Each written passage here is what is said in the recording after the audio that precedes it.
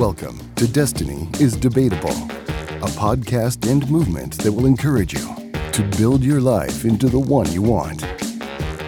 Here's your host, a guy who's great at hearing, but terrible at listening, John Grimes. Hey, and howdy. Welcome back. Thanks for tuning in, subscribing, and supporting the podcast experience. Our guest for this episode is John Bryant, which is just a great name. And we'll get into that in a little bit with some more detail on that. But John is a drummer and has been for quite some time and has done some pretty amazing things in his drumming days in his career. Most notably for me was the time he spent with Ray Charles. And I've heard some fascinating stories about John and Ray and how they communicated. And I don't know, it's just a fascinating story. And I wanted to talk to John about it and get some more information. Hey, John Bryant, thanks for stopping by. My pleasure, John. Thanks for having me. This is pretty interesting, John. I've mentioned to you before a couple times now, and I don't want to make you uncomfortable with this, but we have a very similar name. Of course, I'm John B. Grimes, and the B stands for Bryant. So it was really weird that, talking to John Bryant. Well, it's a good name. Yeah. Got two John Bryants talking to each other here, but usually when I heard John Bryant, that meant something probably went wrong for me. That was usually my mom or dad. Right. And sometimes for me too. But it's kind of crazy how our paths have crossed here recently. I'm super interested to talk to you because you're a drummer, and I got all these puns I have just stacked up for this. You march the beat of your own drum, right? Yep. Kind of been doing that since I was about 12 years old. Started with the Beatles, and we're coming up on the 60th anniversary of the Beatles on the Ed Sullivan Show. And I was right in front of the TV seeing that and hearing that. And pretty much from that week on, I've been on a path, that I was so excited by that whole thing that happened with the Beatles. And it's really hard to believe it's been 60 years, but it has, and it caught me right at the right age when I was trying to figure out who I was and what do I want to do and where am I going, and that really helped me with all those decisions. It all comes back to the Beatles. Yeah. Okay. Well, before we get too far into that, John, I've got some wacky questions, and I'm contractually obligated by my listeners to ask you to get to know you. So, okay, let's go. This one should be interesting. What's your favorite band or type of music? Well, I probably already said that. My favorite band's the Beatles. They are the most influential on me. Who's second? Or who's in the next echelon? Well, if whether it's a band or an artist, I go back and forth with what style of music I favor the most, and both as a drummer and a listener. As a drummer, I think I've mostly been challenged mostly by jazz. So, with jazz, it's a technical issue. It brings in a lot more questions about your abilities. With rock, a lot of it is the emotion. A lot of it is just let me hit these drums and be a part of the screaming and the excitement and the volume. So they're two different things. And so when you process who's your favorite, it becomes difficult because I have a favorite in a sort of a jazz idiom that is covered with technical attributes.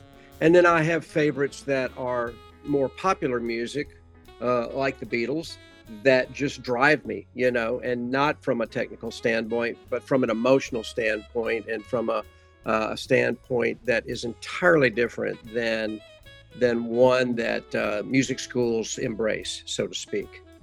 What is your favorite book or type of book to read? I really like nonfiction. There's a few fiction books that I really like a lot, but I read biographies. Try not to read only music figures, although I have a good friend in Los Angeles named David Ritz, and he's a great writer. He's got over 50 books to his resume, and he's the ghostwriter to Ray Charles, Aretha Franklin, Marvin Gaye, B.B. King, go down the list of all the great icons. And so I'm fortunate to be on his list, and I get every book he writes.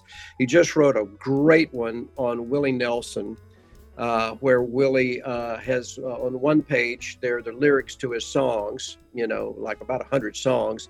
And on the other page is the description of how those songs came about and what they might mean. That sounds cool. Yeah. Yeah. So that's my most recent book that I've read. Right now, I'm reading a book called The 1619 Project, which is involved with slaves being brought to America and what happened with that whole thing. And that's quite interesting. I like reading about historical figures, like just read a book on Benjamin Franklin, but also just read a book on Lenny Kravitz. So, Quite a contrast there, yeah. Yeah. And so I go back and forth on things like that. And every now and then a fiction, a novel will jump in there, and I'll read that too. So, do you have a favorite quote that you live by or have posted somewhere? Oh boy, that's a good one. I'm sure there is that I can't really put my finger on right now or bring to mind, because I have really admired certain live by kind of quotes that I think, that's a good one, and they come from all kinds of directions. Let me reframe it then. In terms of, instead of a quote to live by, like a lyric in music, maybe not exactly a lyric, but who's a good? Is there a particular band or writer that commonly gives you some profound lyrics that you absorb? Well, it's funny you bring that up, because I do a bit of writing. I like to write. I like to write stories about experiences I've had, with some famous people, with some great musicians, and the impact it had on me. Lyrics, I asked my class at SMU, I teach at Southern Methodist University. I teach a music production class and a music business class. And I'm always asking my classroom full of songwriters and producers and music business people and people that just love music. I ask them, raise your hand if you hear the lyrics first or the music first. What do you focus on first? And it just goes back and forth. One class, the hands will shoot up for the lyrics. Another class, the hands will shoot up for the music. And I'm a music guy. I don't attach myself to the lyrics nearly as much as I attach myself to the music and the sound of the music.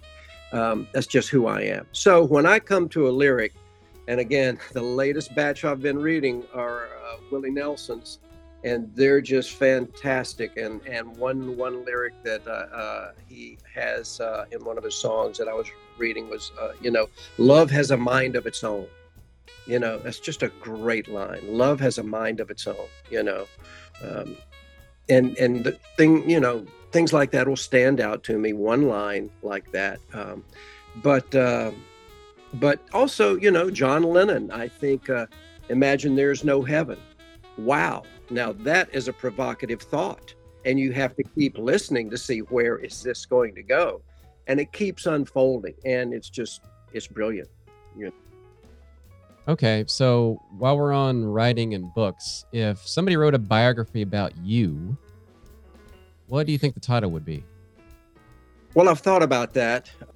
I'm playing around with a title in case I write it. A Beat Followed. Says the drummer. Exactly. Okay, so now you're going out to dinner with 3 drummers from any point in history. You and 3 others. Who are you eating with? Well, I'm definitely eating with Buddy Rich and Ringo Starr. The third one is a toss-up, and I can throw out a few names who would be, nominated for that third one. Could be John Bonham, could be Steve Gadd, could be Stuart Copeland, but those are the ones that are uppermost in my mind as an influence. Tony Williams, another great jazz drummer, but those names are the ones that probably have had more influence on me than any others. Who's Buddy Rich? I don't recognize that name. Buddy Rich is arguably the greatest drummer of all time. He was a jazz drummer in the 40s, 50s, 60s, 70s, died in the 80s, but just an incredible natural musician and technician, and combined those two things in a way that I don't think anyone else has, on the drums. Okay, sounds like a good time. That's all the wacky questions I got, John. All right, that's good. Keep them coming. I like them.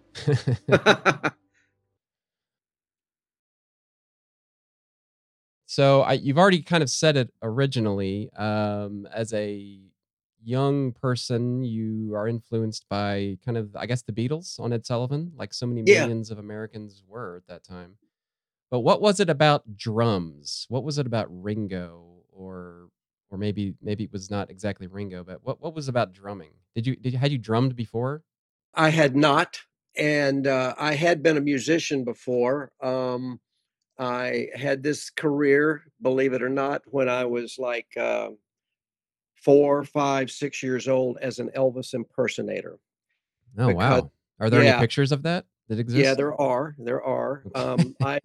I had a 16-year-old cousin that lived with us, and she was an Elvis nut right about the time that Elvis was exploding. Uh-huh. And she had all the records, and she taught me the songs. She taught me the lyrics, taught me how to stand with a guitar and mime the lyrics. So I was, I was miming. I wasn't performing.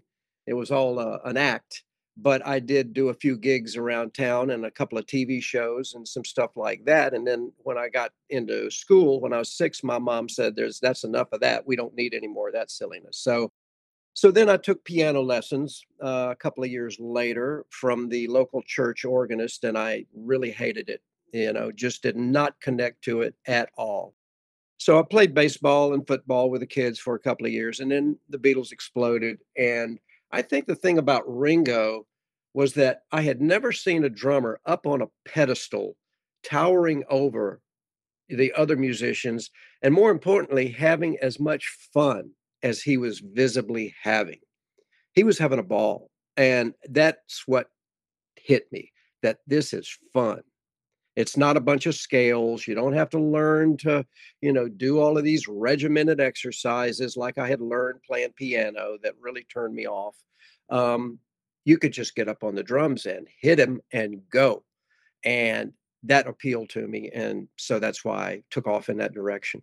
So Ringo was elevated in that. Yes, yes, he was on a pedestal behind the other 3 Beatles on the Ed Sullivan Show, up very high, probably 4 or 5 feet in the Was air. that normal at the time? No, no, that's why it stuck out. When Elvis and Buddy Holly and so many other acts were on the Ed Sullivan Show, the drummer was on the floor, way in the back. You didn't see him; he wasn't lit up.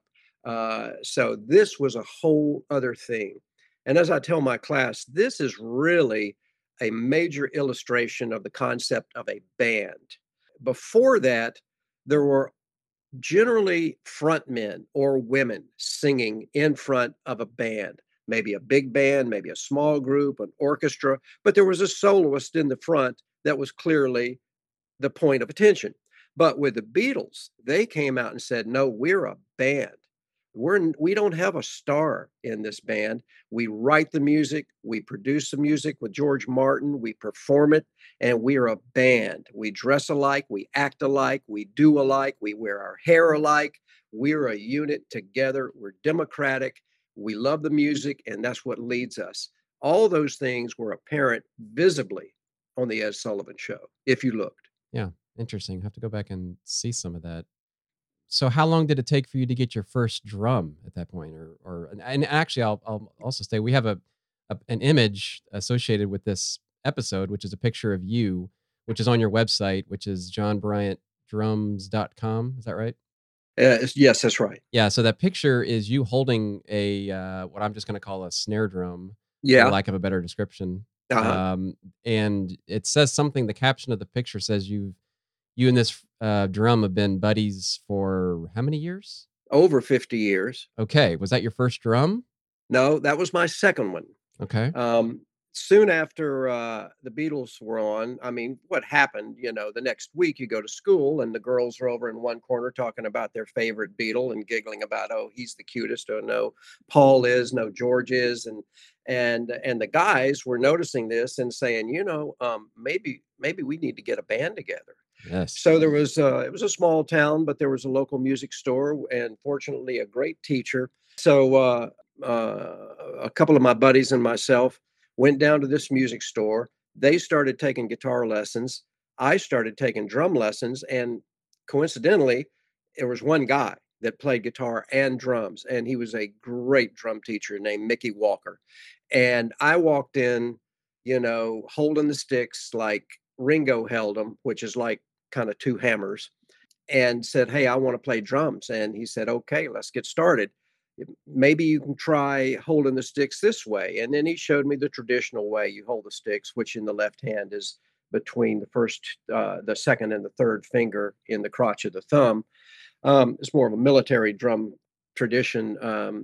And so I started that way, and I started on a practice pad, a rubber pad. And he gave me exercises to do, and we listened to music. But I was on that practice pad for over a year before I got a drum. So I didn't touch a drum until I'd been playing on a rubber practice pad, working on exercises, getting my technique together. He had to be a fabulous teacher to get me to do that. And from time to time, I'd sneak over to a music store or some friend's house that had drums and hit them. But I eventually got my first drum set after about a year, and it looked like Ringo's. It was a black, what they call marine pearl Ludwig drum set, and I had that for about maybe a year or two, and then traded that in for a slightly higher model of another Ludwig drum set. And that's when that second snare drum that's in that story came into my life. And I still have it and play it regularly. Okay, so your first drum set, you said, Yeah. does that come Yeah. home with you, or is that somewhere Yes. else? Okay, so Yeah. that's Yeah. that's so now it's kinda loud at home. How does that work? Yeah. Well, I grew up in Virginia, and unlike Texas, all homes there have basements. And basements are perfect for a drum set or Yes. a guitar or whatever. So my mom used to say it was fine with her, the racket coming from downstairs, because she always knew where I was. Mhm. Sure, And, okay. and I was down there a lot. Okay, so 2 drum sets, and this is in your, like, early teens? Does that sound about right? Yeah, yeah. Not at the same time. The first one, and then I traded that in and got Yeah, the second one a couple of years later. okay. So at what point do you decide, or do you have this thought in your mind that this is it. This is what I wanna do. I wanna drum, or I wanna be a percussionist. Can I call you a drummer or a percussionist, or what's the It's fine. Generally speaking, percussionists play a lot of different kinds of percussion instruments, like conga drums and timpani and snare drums and bass drums and mallets and chimes and all of that stuff. That's what a percussionist plays. A drummer is quite often just referred to that way as a drum set player. But I'm a drummer and a percussionist. I study percussion at North Texas. Okay. So you're 16, 17, 18, and you're like, "This is it. I'm gonna be a drummer." Yeah, I pretty much knew it by the time I got my first band together and started playing for parties and getting that feeling. So I'm going to say that I just wasn't looking in any other direction by the time I was 15. What was the name of your first band? The classics. How long did that group stay together? Well, pretty much, well, it's kind of funny. We were together for a couple of years in high school, but I was also playing in the high school stage band, which was the jazz band. And that's where I started really kind of having a little bit of a musical conflict because I was learning this jazz stuff and listening to Buddy Rich and playing big band stuff, which was very foreign to the rock and roll Beatle kind of stuff. So I think my buddies understood that I was getting a little bit more involved in the other, and they reformed with another drummer and played a couple of years. But by the time I got around to my senior year, I realized, music is music, and it can all live together. And we got back together as a band in the end, and we're still great friends. And we played for my 50th high school reunion last year, a couple of years Nice. ago. As the classics? The classics, yeah. Nice. And that's got a great meaning now, Yeah, 50 years later. yeah. That's awesome. All right. So does a jazz drummer look down on a rock and roll drummer? Some of them do. Yeah. Is that warranted? I mean, is that crazy or I mean, obviously it's a different totally different. I mean, it's the same instrument basically, Yeah. but totally different way of playing the instrument. And are there other trying to think of other instruments. I mean, like a saxophone, for instance, appears in jazz and in rock and roll. Mhm. And I guess it's more just how it's played than the actual instrument itself. Yeah, I think, with drums, when a drummer decides they wanna play jazz, they pretty much have to learn how to read music, and they have to listen to jazz drummers, and they have to develop a particular technique, which requires a lot of work and a lot of practice. So, if they see a rock drummer who hasn't gone those routes, not to say that they haven't practiced, but they probably spent more of their time playing in a band than they have in a basement working on technical issues. So, yeah, in some cases, jazz drummers will look down on rock drummers because they don't think they put the same amount of work into it. But again, music is music. And when it all comes around, smart jazz drummers realize that in order to be able to play rock correctly, they might not be able to because of their whole procedure of how they think about things, overthinking things, putting certain parameters on their decisions about how to perform, how to play, whereas, it's different with rock music. Do you prefer one over the other? Well, it's back to that thing, I go back and forth, I think as you age, you decide there are certain tasks I need to perform for the betterment of my career and to meet certain people and to get certain places. And so you sort of favor and listen to one kind of music more than the other. And then I think you kind of boomerang back to other things. But look, if you're going to be a professional musician, your best bet is to listen to everything, try and appreciate it all, and do the best you can with conquering it, so to speak. What's the role of a drummer in a group or a band? Like, does the drummer hold everything together, or Yeah, is it a collective, or what's your take on that? it is a collective, but it's often been said that a band is only as good as its drummer. And Duke Ellington said this: "You can have a great drummer with a mediocre band, but you cannot have a great band with a mediocre drummer." The drummer is the hub of the wheel. The drummer is the one that, a lot of people think the drummer's first responsibility is to keep time, good, consistent tempo. And of course, you have to be able to do that. But the real first responsibility of a drummer is to make all the other musicians around you feel comfortable by the way that you define all the aspects of that music, the tempo, the style, the dynamics, the development of the piece of music. The drummer's the barometer in the middle of all of that. And if he or she is off the mark, it's going to show in the performance of the entire band. And you, in our questions earlier, you mentioned a few drummers that you were going to go to dinner with. I presume those are among the best drummers that were able to do that. Well, yeah, and they all have different aspects to them. They all have different flavors, and they're all innovators. That's the thing. There's just a zillion great drummers in this world. Most of them you haven't even heard of. Um, and the ones that surface are the ones that typically are with a great band and typically do it in a way that is entirely different of how other people have done it, in some way or the other. So Buddy Rich certainly exemplifies that. Ringo exemplifies that. Stuart Copeland exemplifies that. Stuart took when he was came out with the Police. He took a number of influences from Middle Eastern music, from reggae, from jazz, from all sorts of styles, and rolled them up into something that had never been heard before. So every time I think of drummers and unique drummers drummers that I know. Now I don't know this guy's name, but I know you know who I'm talking about. The drummer from Poison in the '80s, right? Or no, I'm sorry, the drummer from Def Leppard. I'm getting my hair bands Yes, mixed up. Rick, I think his name's Rick Allen, Okay. the one that lost an arm. Yes. Yes. So how does that work?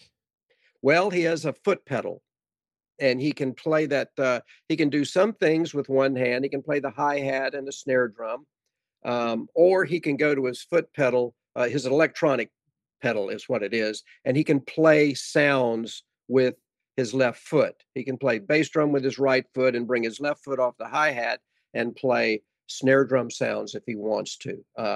So he figured out how to do all of that. Yeah. But So it's what are your feet doing? So obviously we see what your arms are doing. If you can see a drummer, you can't see the feet usually. What are feet doing down there? well, the right foot, if you're a right-handed drummer, is the bass drum, and that's the 1 and 3, and the snare drum with the left hand is the backbeat. That's the 2 and 4. So it's the basis of all American popular music. Boom, bop, boom, bop, boom, bop. Then the cymbals, you're playing with your right hand on either the closed hi-hat that your left foot is closing and opening some, or you're on a ride cymbal and your left hand is playing that backbeat, and the left foot is operating the hi-hat. The left foot can also play a second bass drum pedal, but mostly it's the hi-hat that the left foot manipulates to open a sound, like the famous disco thing, that boom, sh, boom, sh, boom, sh, boom, sh, boom, sh.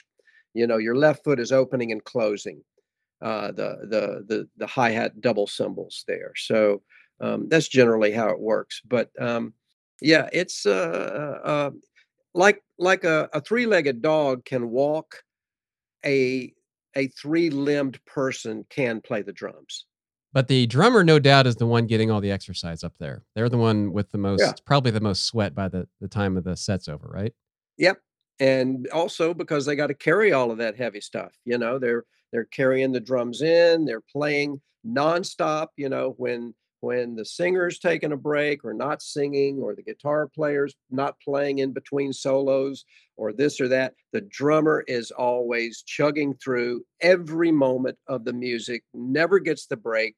And then at the end of the night is the last one to leave because they got to pack up the stuff, carry it out through the greasy kitchen to the loading dock and load it in the drums in 20-degree weather and get gone. So yeah, it toughens you up. How many times do you think you've um, put together and dismantled your drum set in your days? Oh God, thousands, thousands, thousands. Are they all kind of the same? Is it the same principle? Yeah, they're pretty much the same. Yeah. I was thinking as you were talking about that, there's a video I saw a few years ago with the Dave Grohl from Hmm. Nirvana back in the early '90s, playing. I don't know if it was Nevermind Hmm. or a song where the camera was just focused on him the whole time, and my goodness, I mean, hair flying everywhere, limbs. It I was tired watching him play after Yeah, 3 minutes. 3 he's a minutes is hard a long hitter. time. Yeah, man. He's a hard hitter. Some drummers are. Jazz drummers typically don't play as hard as rock drummers do. But there is a trick to it. It's not like um, I'm hitting this drum hard. It's more a thing of I'm moving my limbs in a way that's going to allow this wooden stick to strike it hard. And great drummers know that you let the stick do the work and you're simply moving it. You're letting it get into position and you're stopping it and starting it. But the stick's doing the work if you're doing it right. And over the years, you've played with some pretty interesting people, and we can probably get into some of those also. But the probably the main reason that other than your name, was drawn to you, John Bryant, was your time you spent with Ray Charles, and I just find it fascinating as a guy myself who is visually impaired. Now, Ray Charles, to my not understanding, is he completely blind? Is that Yes, he had sight until he was about 5 or 6 years old. lived a normal kind of a life of a poor black child in the South, if you want to call that normal. But he had a basic, good, carefree life, running around, and had seen a piano player play, but then and they're not sure what happened, but they think it was some form of glaucoma, and his eyes started getting a waxy substance. And the doctors told his mother, "Yeah, he's going to go blind, so prepare for that."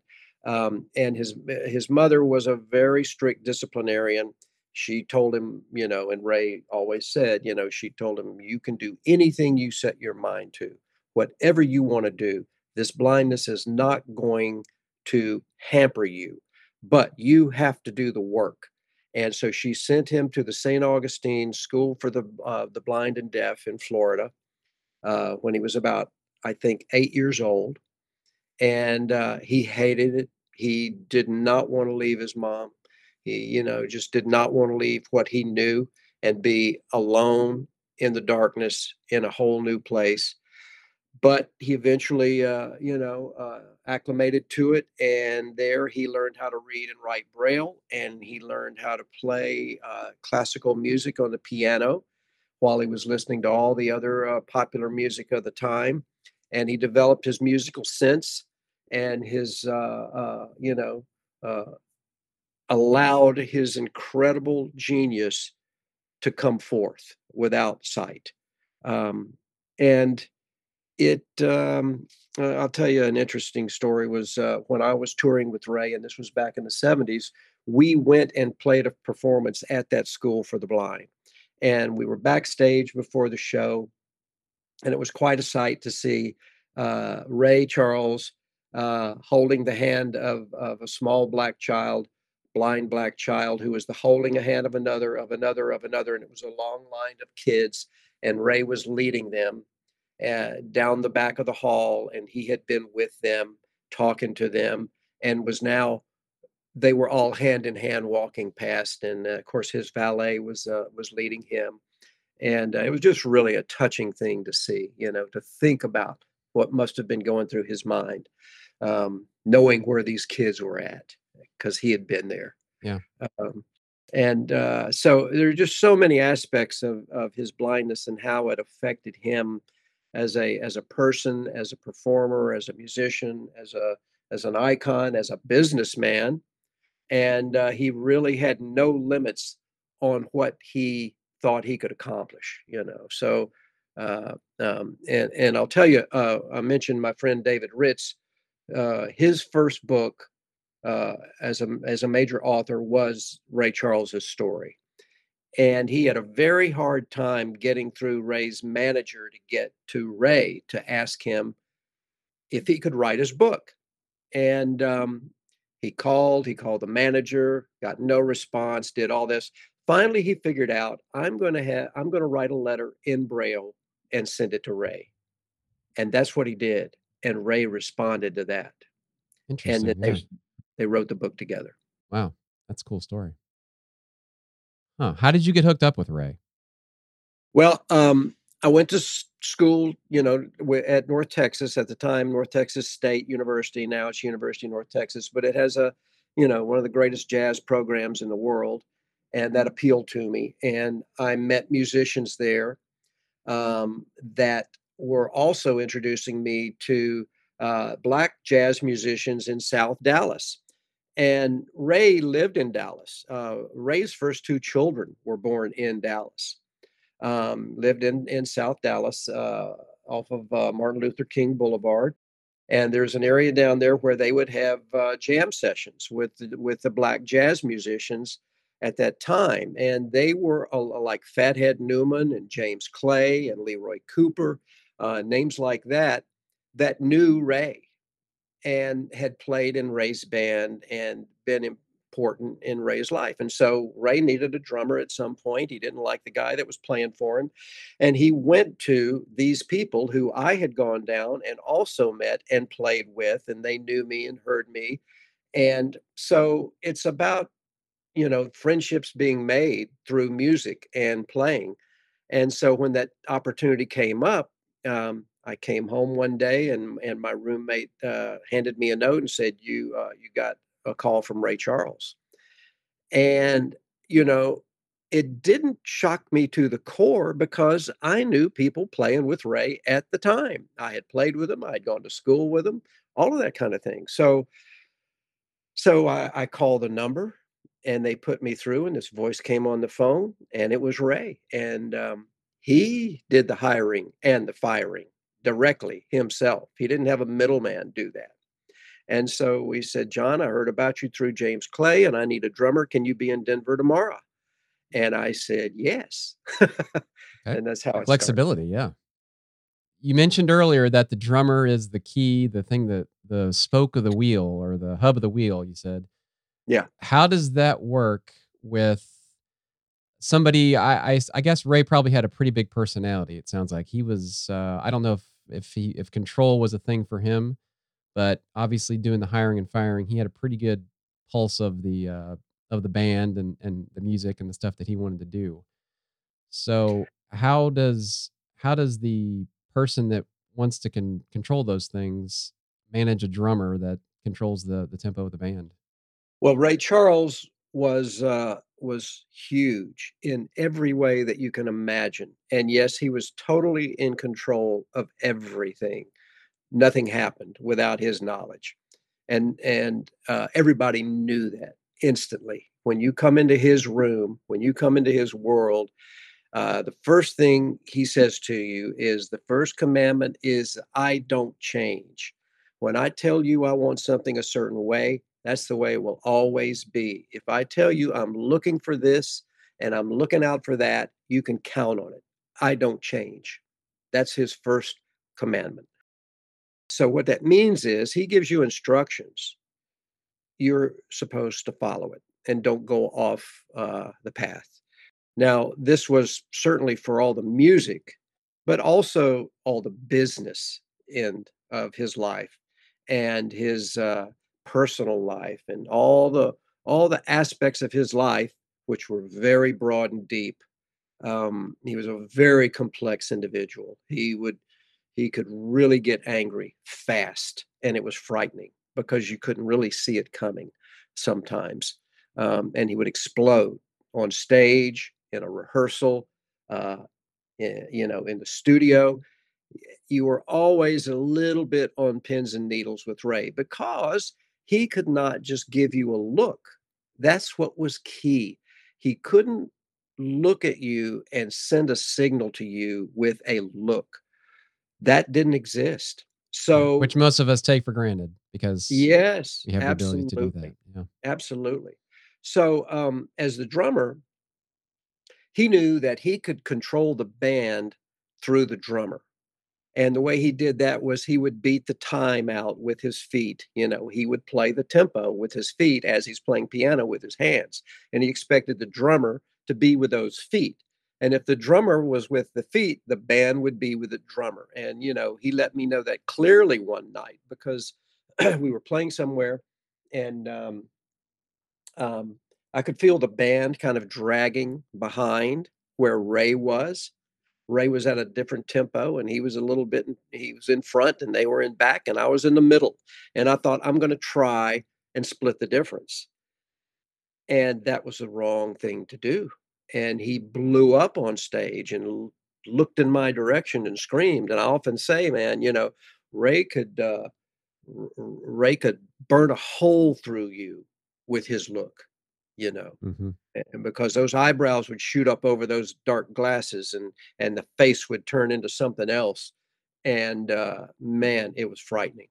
So, after that show, his valet said, "Ray wants to see you in the dressing room right now." And I went back there, and he said, "John," he said, "I don't give a damn." He used even more colorful language about what those other 17 so and so's are doing. I only care about what you and I are doing, because if you stay with me, they will stay with us. So don't ever make that decision again to go with them instead of me. Boom. That's it. Yeah. So was there a an understanding prior to this about you watching his feats, or did he tell you that? Or Oh, yeah. Yeah, he made it clear. "Stay with me, watch my feet, stay with my feet." And so it had to be a clear view when you set up the stage manager, set up the band, set up the drummer to have a clear view of Ray's feet. yeah, okay. So, and are you on this like normally the same level? Are you elevated? So Usually a little bit of a riser. give you a little better vantage point, maybe. Well, you never know. You come to some stage, they got risers, some stages don't. If it's a TV show, it's gonna be one thing. If it's a concert in an auditorium, it might be something else. So, but whatever the case, you gotta see his foot. So how long did it take for you to get in sync with that? Was that pretty Oh, much god. immediate? No, no, it's not an easy thing for a drummer to follow someone else. It's a battle. Yeah, It because you goes march against. to the beat of your own drum, quite literally, Yeah, right? yeah, and it's ultimately why I left Ray. I was with him a couple of years, and ultimately, I got tired of following those feet. Yeah. Huh. It's just super interesting. So it was difficult. Very. It was stressful. Do you know other people that drummed for him? Oh, yeah. Oh, yeah, we have a brotherhood. We talk about it, and we have for years. All kinda say the same thing? Oh, yeah, yeah. Ray doesn't change. Yeah, you're right. That's what he said. That's right. So, a couple of years with Ray, on the road, in the studio, all those things that you said you were on the album Renaissance with Ray? Yeah, and that was my first time with Ray, in the mid-70s. I did a couple of tours with him, and we went to Europe and Canada and all over the United States, and I did a couple of records with him and, some TV shows, and then I left him, but I stayed in touch with all the guys in the band, and whenever he would come to Dallas, I would always go see him because I wanted to stay in touch with him. I knew, hey, maybe I'll go back sometime. So I stayed in good with Ray. We always had a good relationship. He'd always have me back to his dressing room to talk after the show, if he was in town. And then later on in the 90s, his regular drummer, who we were pals, he had to take off sometimes and either go to his daughter's wedding or he was sick or go to something going on and he couldn't play and he would have me sub. And Ray was fine with that. Ray knew me, trusted me, so I would go out and sub. And this was in the 90s. And then Ray started doing symphony dates where he would take a rhythm section to an orchestra like the Dallas Symphony or whoever and play what would be like a pops concert, his music with orchestra. So I did some of those. And then he hired me to be his orchestra contractor, where when he would come to North Texas, I would hire the orchestra musicians to play those shows with him, and so I had a relationship with him that way. Okay, so you toured with Ray for a while and lots of other musicians and bands and things that you were in too. What are some of or maybe the coolest places you played or venues or cities or what was the tops of those lists? Well, I'm going to say in the United States, playing Central Park, a big outdoor concert, and that was with Ray. And a funny thing happened. We were on the stage. There was thousands of people out in Central Park, and a beautiful day. And we were in the middle of a song, and Ray's valet came up behind him and whispered in his ear, which is a no no. You just don't do that. And I thought, uh-oh, something is up. And Ray just quit playing in the middle of the song and jumped up and went off stage, left the stage. And the band, the music just going da da da da da da da da da da da like that. And then the road manager came on the stage and he said to us, everybody, um, get up and leave right now. Go to the bus behind the stage right now. And so we all just told me, leave your drums there. We don't have time. Get up, leave, go to the bus right now. Didn't know what was going on. We got on the bus, went back to the hotel, turned on the TV, and saw the news report that there had been a bomb threat at a concert in Central Park, a Ray Charles concert in Central. Jeez. Wow. So that was pretty traumatic. But nothing happened. There was no bomb. And then, playing the Troubadour in Los Angeles, a great venue where everybody has played. And I played there a couple of times. I played there with my own band in the 80s. And then I played there about 10 years ago with Joe Walsh. And that was exciting and fun. And then, playing in Europe, some of the great old performance halls, the La Salle Playel in Paris, beautiful theater, beautiful auditorium, and just beautiful vistas like outdoor concerts in Le Havre, France, overlooking the ocean, and things like that. Playing some of the great concert halls, like in Dallas, the Meyerson is a fabulous concert hall, just great. And then I performed with the Cleveland Orchestra with my group, D Drum, and their orchestra hall is a beautiful Severance Hall. That's a beautiful place. So it uplifts you and humbles you at the same time when you do that. When you get in a space like that, and you think about who has been on that stage where you are. And then I played the Johnny Carson show on the Burbank NBC stages, and it was a kind of a childhood dream of mine. I grew up watching the Tonight Show with Johnny Carson and Doc Severinsen's band, and Ed Shaughnessy was the drummer in that great big band, and I had met Ed Shaughnessy, and I got to play his drums with that great big band on the Johnny Carson show with Ray. So that was an exciting moment. So once a drummer, always a drummer. I think that's probably how it works. I have kind of an example of that. My dad, who I'm tracking is to be about very similar age to you, um, and kind of like your start was the same. He was drumming as a kid, and then the high school and bands, but he didn't follow through. He stopped the music part of it, but I think it still always lived in him. And like 30 years later, as I'm 40 years later or whatever it was, I'm getting married. And at my wedding, he jumped up on stage and played drums for a Yeah, song or two, which is, yeah.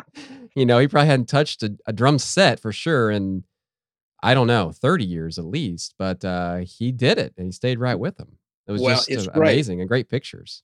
I mean, I think you develop that muscle memory for playing the drums and it will never leave you. I mean, you get a little rusty, but it's not like playing the trumpet or even the sax or the trombone. Those wind instruments, man, you got to play them all the time to be able to play them, or you'll lose your lip, you'll lose your technique. But, drums, I think probably piano, it comes back to you pretty quickly. And in a lifetime of drumming like you, what is it about drumming that makes you feel alive? What is it about drumming that makes you keep wanting to go? Oh, it's just a great feeling that a feeling of peace. You sit down at the drums, and drums are very mathematical, and at the same time, uh, they require the coordination between four limbs, a high coordination. And when you do that and you get into sync and you get into a motion, it's just a great feeling. Your mind isn't attacked. You're not worrying about anything. It takes you, and it doesn't matter whether it's jazz or country or rock or blues, whatever you're doing. Now it's a whole different experience if you're like a classical concert percussionist playing with an orchestra. Now that is a precision attack kind of a performance, meaning that you're not playing for a long time, possibly, and then the music tells you to come in with a cymbal crash or a snare drum pattern or this or that. That's a highly stressful situation, can be, and that's why you really want to be ready for it and do it. But a drum set player who is sitting down at a drum set and playing a pattern, playing a rhythm, playing time, playing various fills around the drums, that's a stress reliever. As you just get in the groove and off Yeah, off you go. yeah. Tremendous. All right, John. Well, this has been fun. Your Yeah, website, johnbryantdrums.com, right? right. There's some more stories, and you've been on some other podcasts and things. People can go check you out there. Yeah, I it's would all encourage there. that. Yeah, it'll be linked in the show notes below. John, thanks so much for hanging out with us. Thank you, John. I appreciate it very much, and I look forward to if any of your listeners have any questions or I can be any assistance, they can just send me a message through my website. Thanks so much for spending your time with the Destiny is Debatable podcast. Please rate and write a review wherever you subscribe. It really does help us grow and reach new people. For more information, visit johnbgrimes.com. Destiny is Debatable is a Symblem production.